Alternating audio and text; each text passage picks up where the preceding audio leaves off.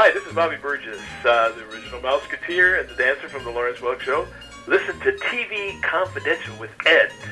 Ed Robertson welcoming you to TV Confidential, radio talk show about television that will welcome back Michelle Danner later on in this hour. Michelle Danner, award-winning actress, filmmaker, and acting coach. Michelle has 2 new movies out right now, one of which is a psychological thriller that will remind you a little bit of the classic 80s horror movie, The Shining. We'll talk about that and more when Michelle Danner joins us later on in this hour. We hope you stay tuned for that. Our second hour will include a conversation with Jenna Frisby. Jenna is a 2-time Emmy-nominated news writer and news producer who has put together a marvelous website that pays tribute to Emmy Award-winning character actor William Wyndham. William Wyndham, star of My World and Welcome to It, Murder, She Wrote, the TV version of The Farmer's Daughter, To Kill a Mockingbird, and many other memorable film and TV appearances. Jenna's website not only includes a treasure trove of information about William Wyndham,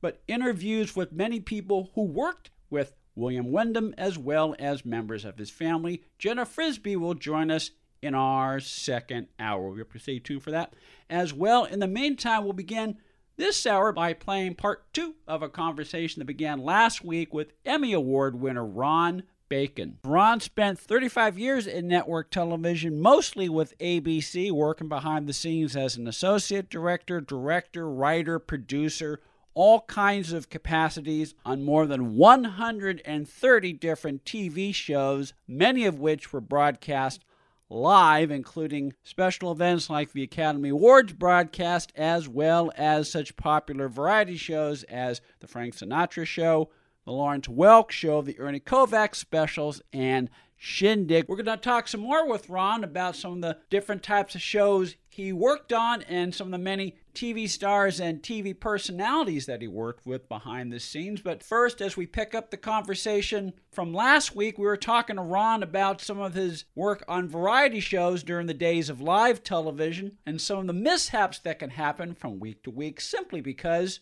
everything was live. You have a fun story about Dean Martin and a slant board that taught me something about Dean I was not aware of. Okay. Well, it was a Bing Crosby special.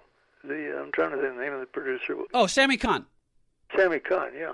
Sammy was, who was a wonderful songwriter, was the producer of this Bing Crosby special. Dean Martin was a guest, and in those days, everything was live, of course, and shows had the halfway mark. It was in a 1-hour show. They would have a station break at the halfway mark, 30 seconds commercial, and then they'd come back. And Dean Martin was scheduled to do a 5-minute bit with Bing Crosby right after the station break at the halfway point. The show was called Planks for the Memory, and the art director had used stacks of planks in various forms to create different shapes and so forth, and that was the theme of the show.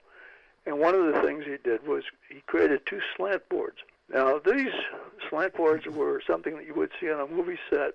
What there was, it would be like a piece of plywood, but tilted at an angle. So an actor or an actress, say a lady with a hoop skirt or something, could get some relief during the day because they couldn't remove the costume. They could lean against a slant board, and it would just give them a little bit of chance to change how the blood was moving in their body. Yeah, make them a little more comfortable. Just it would just be something you do for a few seconds. Yeah. Not a lot of time, but if you were wearing a suit of armor or something, maybe you just want to just lean back a second. So there were 2 slant boards, and the idea was that they'd be facing each other, and that Dean Martin would be on one, and Bing Crosby would be on the other. Now, the idea was that these are 2 very laid-back guys. Yes. They're known for being, easy. Yeah. Easy going. So that made a whole lot of sense. And then there would be cue cards that they would read off of. So anyway, we're doing the show, and there were a number of artists on there, including Mahalia Jackson was on that show, yeah. And, the great gospel singer. A wonderful gospel singer, very famous gospel singer. And So the show is going on, and I'm getting the various acts out in place, and I'm noticing that we are missing Dean Martin. I don't know where the heck he is. So I go to the producer, Sammy Kahn. I said, Sammy, Dean isn't here yet, and we're 10 minutes into the show, and he comes up in 20 minutes, and he said, well, don't worry about it, he'll be here. Well, about 20 minutes after, he still hadn't shown up, and then suddenly he comes through the door, and he says, Sammy, I've got to have a drink, And so Sammy takes a fifth of Jack Daniels, he pours a water glass full of Jack Daniels, and Dean gulps it down. And he says, I got to have another one. And so Sammy pours him another water glass of, I can't believe this, Jack Daniels, and he drinks it. Well, it's now time to go on here after the commercial's on, and Dean can't walk. I'll bet. So he puts one arm over one of my shoulders and one over Sammy, and between the two of us, we got him out there and propped him up on the slant board. Now, there'd been no rehearsal. Mm-hmm.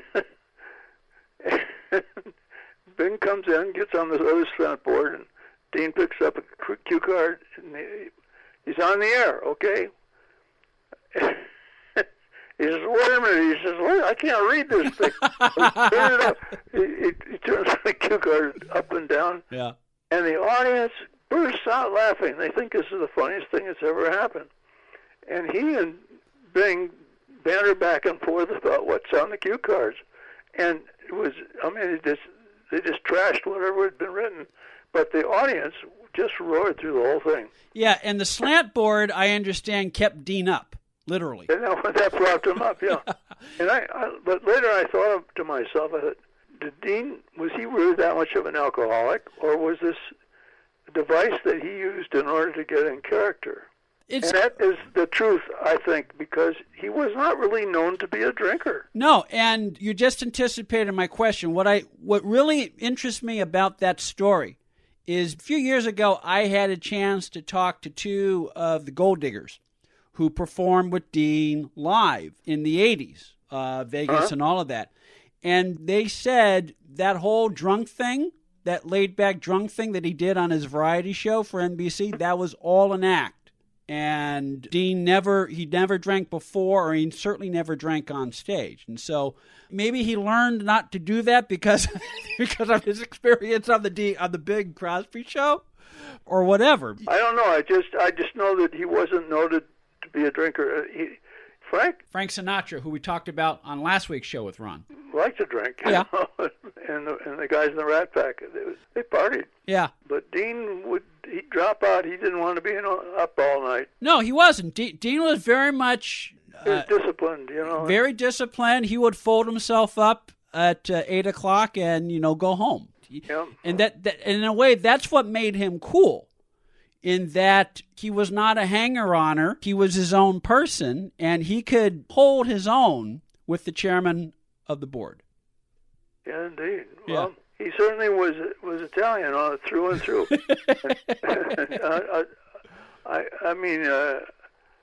Everything he did reflected well on who he was, truly. And these guys brought a lot of fun into the world, and I just have the greatest respect for them. They were extraordinary performers, particularly Frank. The thing about Frank, the clue to his entire thing was that he had such extreme self-confidence, such total belief in himself, that absolutely nothing stood or could stand in the way of what he was going to do.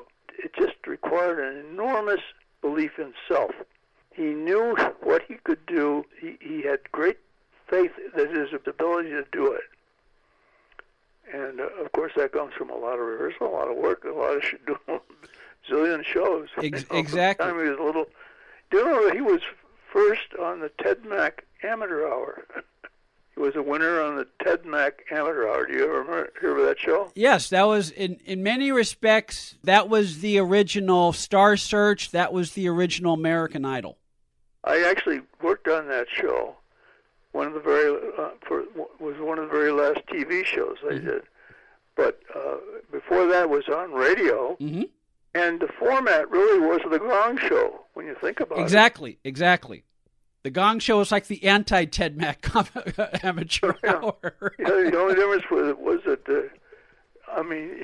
Chuck Barris was a very interesting guy. Yes, but I want to ask you about Chuck Barris. The Gong also, that was used in black culture, in the famous theater there, where all the black acts would compete. Oh, that like the Apollo? The Apollo, yeah.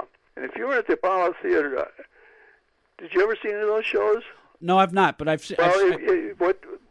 Somebody would come out there, be an act, and if the audience didn't like them, there would be a guy with a cane with a hook on it, and they'd grab him by the neck and pull him off the stage. It was cruel. Yeah. Really cruel. And everybody goes, but if they like somebody, they would really applaud. Yeah. But they just turned him into just to humiliate people they didn't like. Well, I believe that's the origin of the phrase "get the hook." Yeah, that was it. Get the hook was the name of the phrase. Yeah. Well, we don't need any hook right now because we're very fortunate that Ron Bacon is spending part of his day with us. Ron spent 35 years in network television, mostly with ABC. He worked on more than 130 different TV shows, many of which were broadcast live, including weekly variety shows like The Frank Sinatra Show, The Lawrence Welk Show, Shindig, The Ernie Kovacs specials, as well as many special events like the Academy Awards broadcast, sporting events like the 1984 Olympics, news events like the Democratic National Convention back when they used to televise that in the 3-network universe, as well as many of the game shows produced by Chuck Barris and Monty Hall. You can learn more about Ron at ronbacon.net. Stay with us, folks. We'll be right back. I want to ask you about Monty Hall and Chuck Barris in just a second, but first, we should talk a little bit more about the Lawrence Welk Show because, as we mentioned earlier, that was really the show where you learned a lot of the various skills that served you well throughout your career, and you really got to know Lawrence Welk very well, didn't you? Yes, it was a wonderful opportunity. After I did the very first show that I did, which was the Ray Anthony Show, the producer of the show, the Ray Anthony Show, or the director rather, introduced me to the producer of the Welk Show.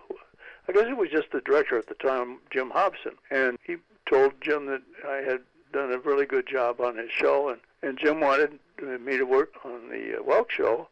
And eventually I got a job as stage manager, which was very much, everybody wanted to do that job. And it was because when you did the Welk Show, it was more like family. There was a camaraderie between all the people working there. And Lawrence was the glue that held it together. It was a show with a lot of opportunities to do just about anything you wanted. And in my job as a stage manager, it gave me close contact with the musicians in the band. And I got to know a lot of them very well, and they were really great players. And as a musician myself, it was a wonderful opportunity for me to get input from these great musicians. They would be very willing to talk to me about my music. And for example, I would write an arrangement or a song, and the band would play it for me on a 10-minute break. I mean, what an amazing thing. That's a great compliment.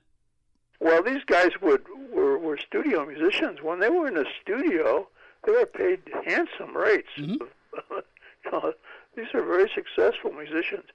And to get on the Lawrence Welk Show, you had to be really darn good. You had to be one of the top players. People say, oh, well, they played simple stuff. That didn't mean that they weren't great players. Yeah. That was the sound of the band was so great because they had great musicians, great musicians. And the fact that they played quote-unquote simple stuff on the Welk Show, that spoke more to the formula of the Welk Show and why that show lasted for as long as it did. A lot of people asked that question. Why was it that Welk survived when other shows didn't, other music shows? And I got the answer when we were doing a show in Hawaii. One of the times I was there, I was assigned to do some surveying work to see what sites we might use for various numbers that we might do with a band. And one of the things I did was I took a raft trip. It was on a raft that drifted beneath this beautiful canopy of flowers and stuff. It was a gorgeous ride. And there was a Hawaiian, very large Hawaiian guy who was steering the raft, which had a little electric, or had a gasoline motor on it. And he was steering it and playing the bass at the same time, the upright bass. Because we weren't going very fast, but that's an interesting. Just play an instrument while you're steering a raft full of people. And then there was a lady playing the ukulele, and they were singing these Hawaiian songs, which I thought were pretty corny, but I was watching the audience on that raft, and these people were there, their eyes were glazed over. I mean, it was amazing, the effect of this. Well, it was a beautiful ride. It was, the flowers and all the stuff, but the music was getting to these people, and it was very simple. I mean, there's a lady with a ukulele and a guy playing a bass, but he's also steering the raft. And I suddenly realized this was the Lawrence Welk audience. These were the folks that he played to. These weren't sophisticated opera goers or jazz aficionados. They were people who loved music, but probably only got it on the radio on the farm at certain hours, on an AM station, which maybe wasn't on all the time. And that was just an eye-opener to me, because Lawrence knew these people. These were his audience. And he treated them with great dignity. Lawrence Welk never had an entourage. He went in his car to the supermarket and bought food like anybody else. Now, the man was naturally surrounded by people, but they were very respectful of him. And I admired that. He was remarkable in that regard. But on a personal level, I know he loved jazz. And he loved jazz musicians and all the rest of it. But he knew for his show, he had to play to his audience. Yeah. And that's what he did. You don't stay on the air for 25 years unless you... He's still on the air, That's true. That's true. PBS, they show reruns of the Welk Show all the time. It's amazing. And everything was quality. The work on the show, because we got people everybody wanted to work that show, and the crew always did the very maximum best. They got great sets, great lighting, great everything, great costuming. And it was a very simple format. There was nothing very difficult about it.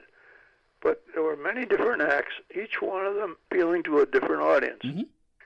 You had Guy and Rona who were singing, and then you had Bobby and Sissy who were dancing, and then you had Arthur Duncan doing his dance. And Arthur Duncan, being a black man, brought in the black audience. Mm-hmm. And then you had Anna Connie, who was the Mexican singer, and she brought in that group of people. And so his show had a wide appeal because he had people on the show that the audience could identify with, and that was really an important part of it. The man was a genius in that regard, truly. Emmy Award winner Ron Bacon is on the line with us to share a few memories of his 35-year career in network TV production. We'll take a quick time out. We'll talk some more about the Lawrence Welk Show and some of the other shows that Ron worked on. We come back on TV Confidential. This portion of TV Confidential is brought to us by our friends at Front Porch Realty Group, the community of realtors in the Northern Bay Area of California that is committed to finding the solution that is best for their clients. Whether you're a first-time home buyer or looking to sell or lease your property in Northern California, Call 415-886-7411 or visit FrontPorchRealtyGroup.com for more information on how they can help you. Be part of our conversation. If you like what you hear, have thoughts on this week's program, or have an idea for a future edition of TV Confidential, we'd love to hear from you. You can email us at talk@tvconfidential.net, talk@tvconfidential.net. You can also message us at facebook.com/TV Confidential, x.com/TV Confidential, or at TV Confidential on Instagram. And if you're listening to us on the TV Confidential podcast, please be sure to hit the subscribe button. This portion of TV Confidential is brought to us by our friends at Front Porch Realty, the community of realtors in the Northern Bay area of California that is committed to finding the solution that is best for their clients. Whether you're a first-time home buyer or looking to sell or lease your property in Northern California, call Karen Strain at 415-886-7411 or visit FrontPorchRealtyGroup.com for more information on how they can help you.